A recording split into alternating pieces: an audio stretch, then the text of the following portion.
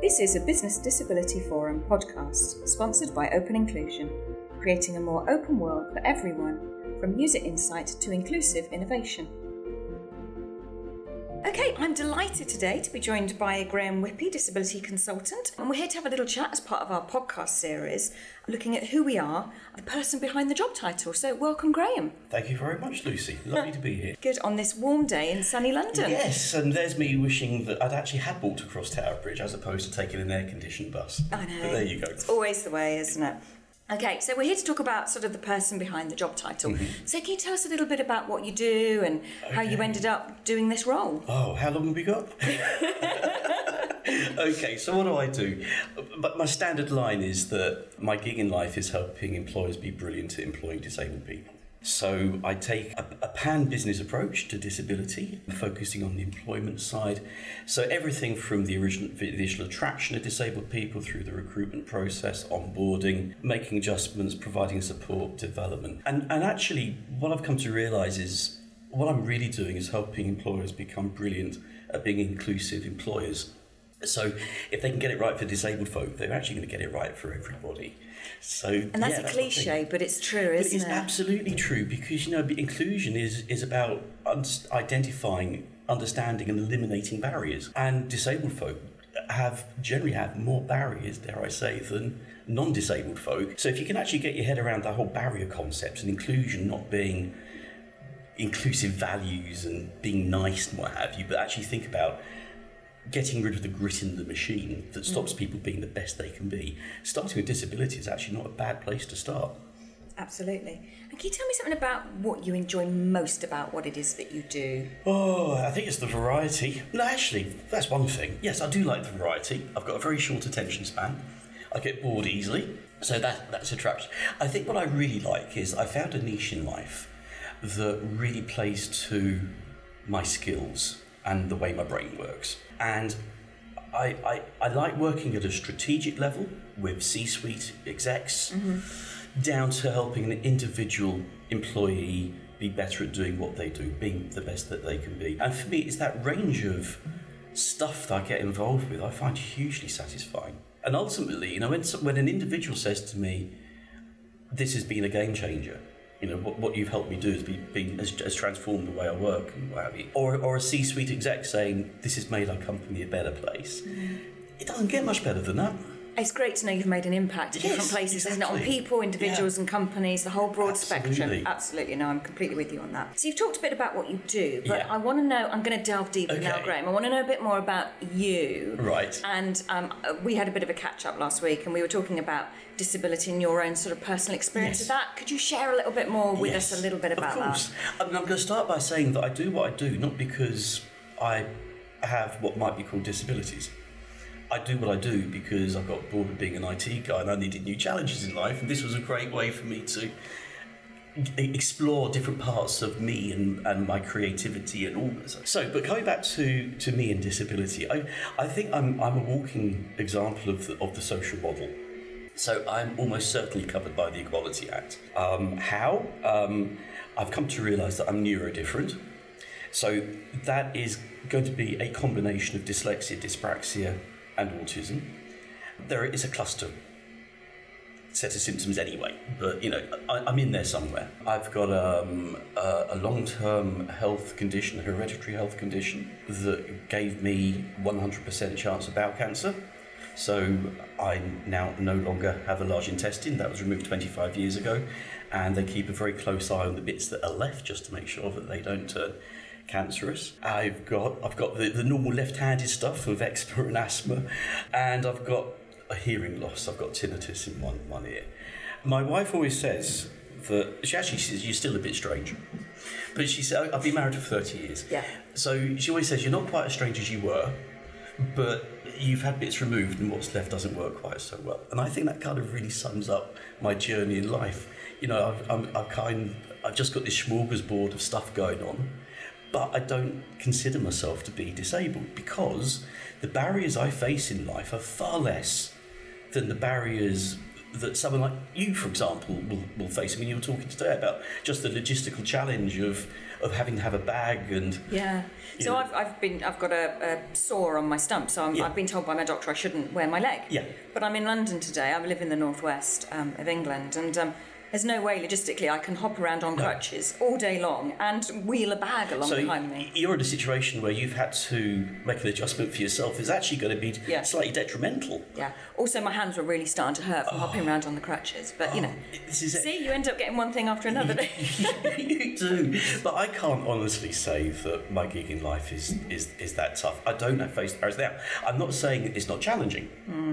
I've been fortunate that in employment, the neurodifferences that I've got, they've been challenging, but not to the extent that it's hindered my career. I'm a smart guy, and I've kind of always worked around them.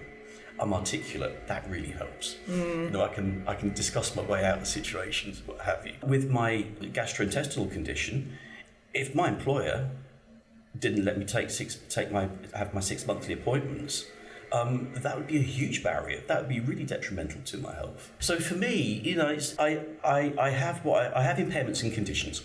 Yeah, I don't call them disabilities, but I have huge empathy with those who do. Do you think it gives you a bit more of an insight into what other people might be going through with stuff? Yes, I do. I think the other thing though is because I am on the autistic spectrum somewhere at the very high functioning end. Yeah. I have this real thing about people playing by the rules. This sense of right and wrong and black and white and what have you. And I get really frustrated if people don't play by the rules, which ends up to the detriment of others. So for me, one of my motivations when I was back in the old IT days of IT accessibility was thinking, no, there's a right way of doing things. And if you don't do it the right way, you're going to be making it worse for people. So I think that the empathy is part of it, but it's also this fact that I don't like people doing a not such a good job and not playing by the rules. That's fair enough. You're allowed that. So, I asked you a tricky question before we came and sat down, and I said, if you could have a little think about how you describe yourself in sort of 3 to 5 words. I know it's like the question from hell. This is like the question you don't want in an interview, isn't it? It's so difficult. But just in terms of how you would sort of sum yourself up in a number of words. Okay. I'll start with... Oh God, this is really awkward actually. I was going to say benevolent, but that sounds really weird. Okay, I like to think of myself as a generous person. One of my delights in life. Can I give a word and then explain? Yeah, of course. Is that all right? Yeah. So this benevolence, generosity thing. One of my joys in life is connecting people, and sharing best practice. And I always believe that the more you give, the more you get back, kind of thing. Mm-hmm. So I would say I'm a fairly generous person. I'm harmless. Which is kind of like the old Douglas Adams thing, mostly harmless from Hitchhiker's Guide. But for me, I'd like to think that I leave a small footprint. I like to think that people's interactions with me, I'm not a table thumper.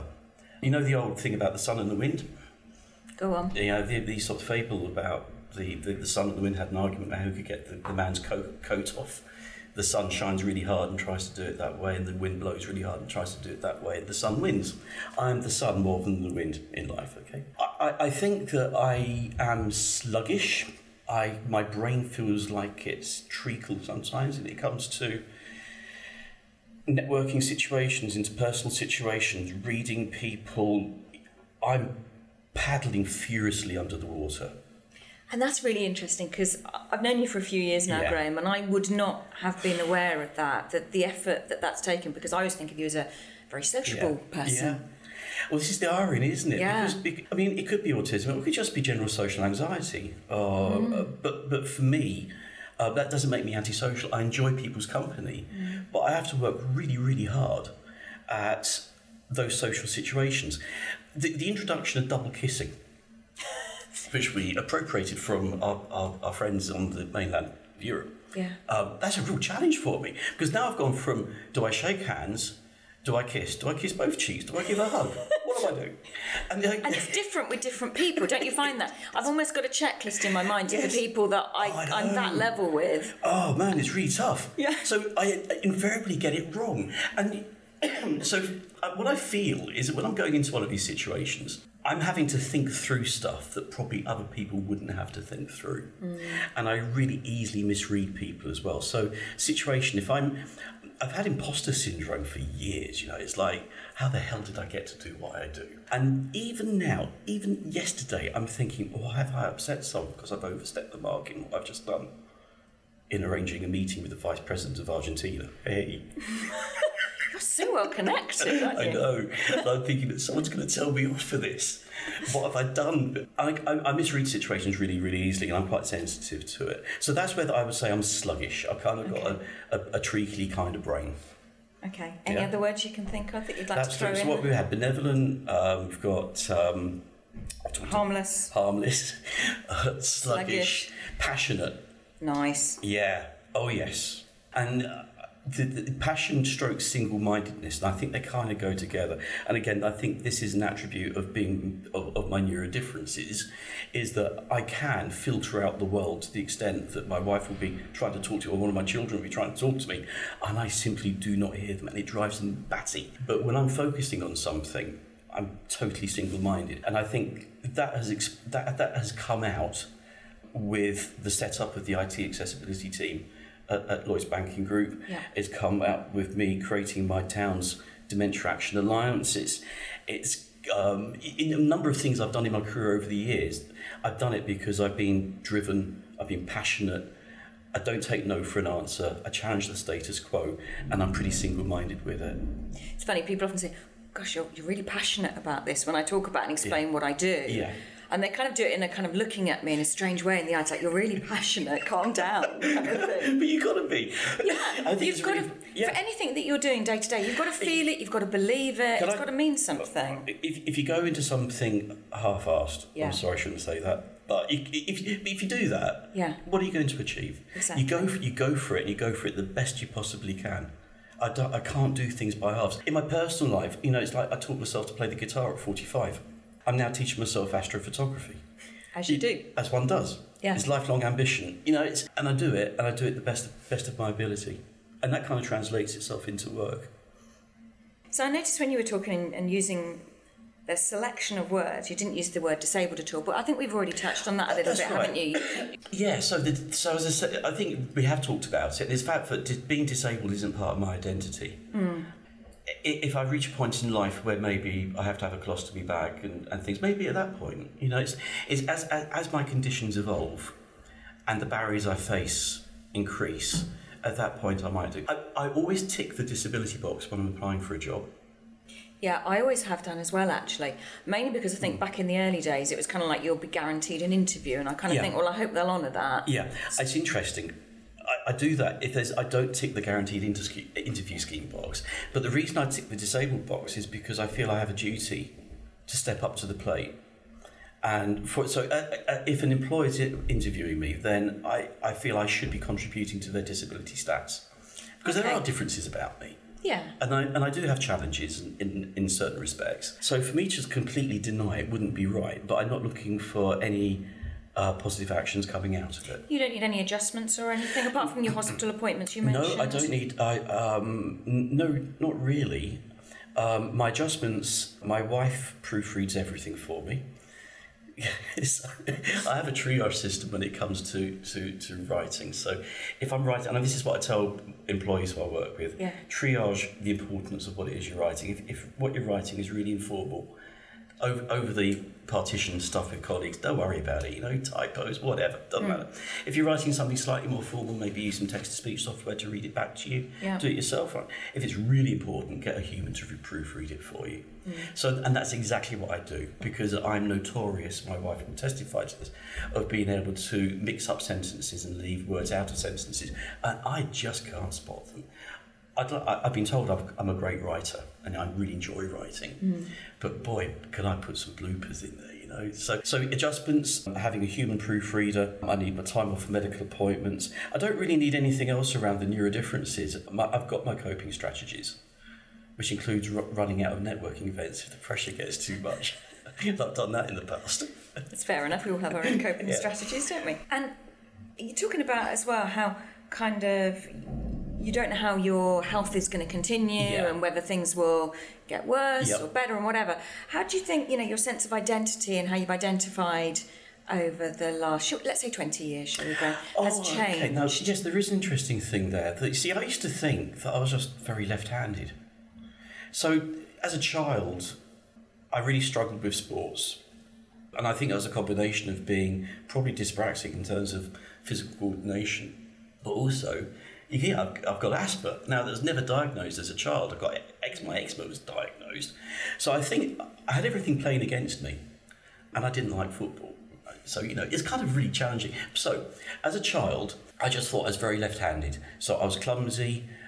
I had trouble with spellings, and my short-term memory was rubbish, and it would take me forever to write stuff. I was so slow. And I went through life like that, and the clumsiness thing, I tell you, I mean, who else would go out, take their dog for a walk, playing ball with the dog, kicking the ball, and end up kicking their own legs so hard that it ends up with a trip to A&E?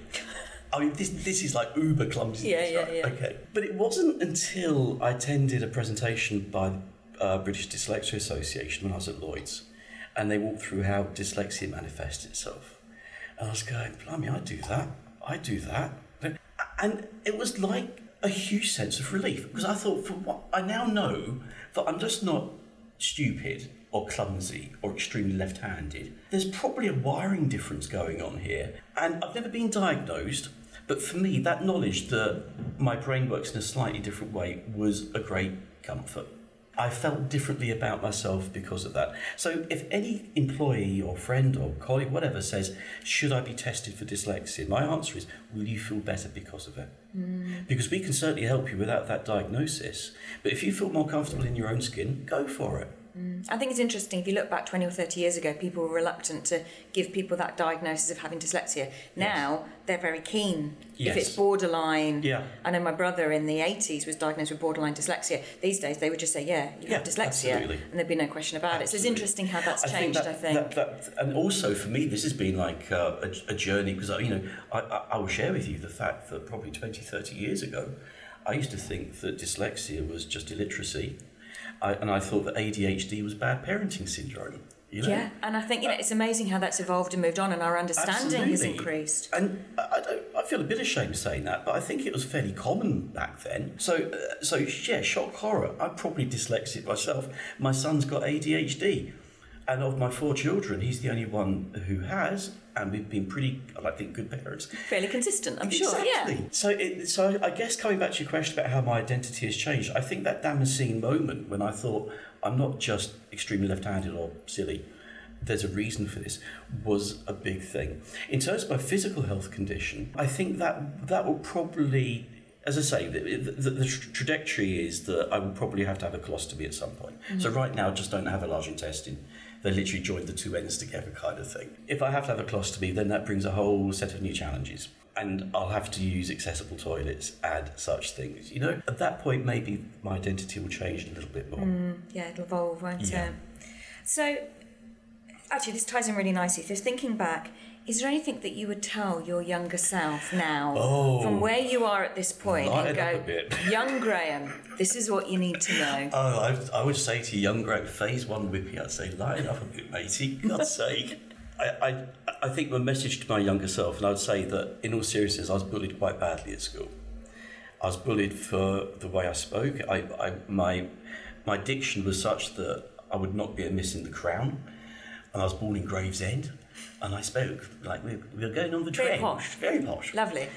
I was bullied remorselessly for that, and I think because I wasn't sporty, and I was very articulate, very sharp, bit arrogant, kind of kid. They form a cue to slap, and they did, including the teachers. Yeah, I would want to go back to my younger self and say, right, there are things about you that you can help yourself. Okay. Lighten up a bit. Don't be so arrogant. Don't try and be the clever one all the time. Use your differences more appropriately. And actually try and blend in a little bit better, okay? But value your differences. I would also say to my slightly older, younger self when I was at university, you will be recognised for being different anyway. You don't have to dress differently to do it. I used to wear a jacket and tie as a student. I know I was so stiff it wasn't. I was wondering which way you were going to go then. No. I was wondering, was it going to be the punk Graham? Punk or New Romantics? Yes, no, that's what I was thinking. Or no, so you just went very smart. I was very smart. And I stood out because of it. Yeah. And part of that then kind of led into me getting a job as an undergraduate doing lecturing in computing, and that's how I got into disability. I was teaching blind physiotherapists how to use computers. But I'd say to my younger self, you don't actually need to dress differently for your differences to stand out. So just chill a bit, for God's sake. You'll spend a lifetime wearing a suit. Yeah, you don't need to start at uni. Don't do it when you're at uni, for goodness sake. Lovely. Well, do you know, Graham, it's been an absolute pleasure chatting with you today. Thank you ever so much for joining us for this podcast series. It's been fantastic. Thank you, Lucy. Thank you. This podcast series is sponsored by Open Inclusion, helping business be beautiful, inclusive and effective. Find out more at openinclusion.com.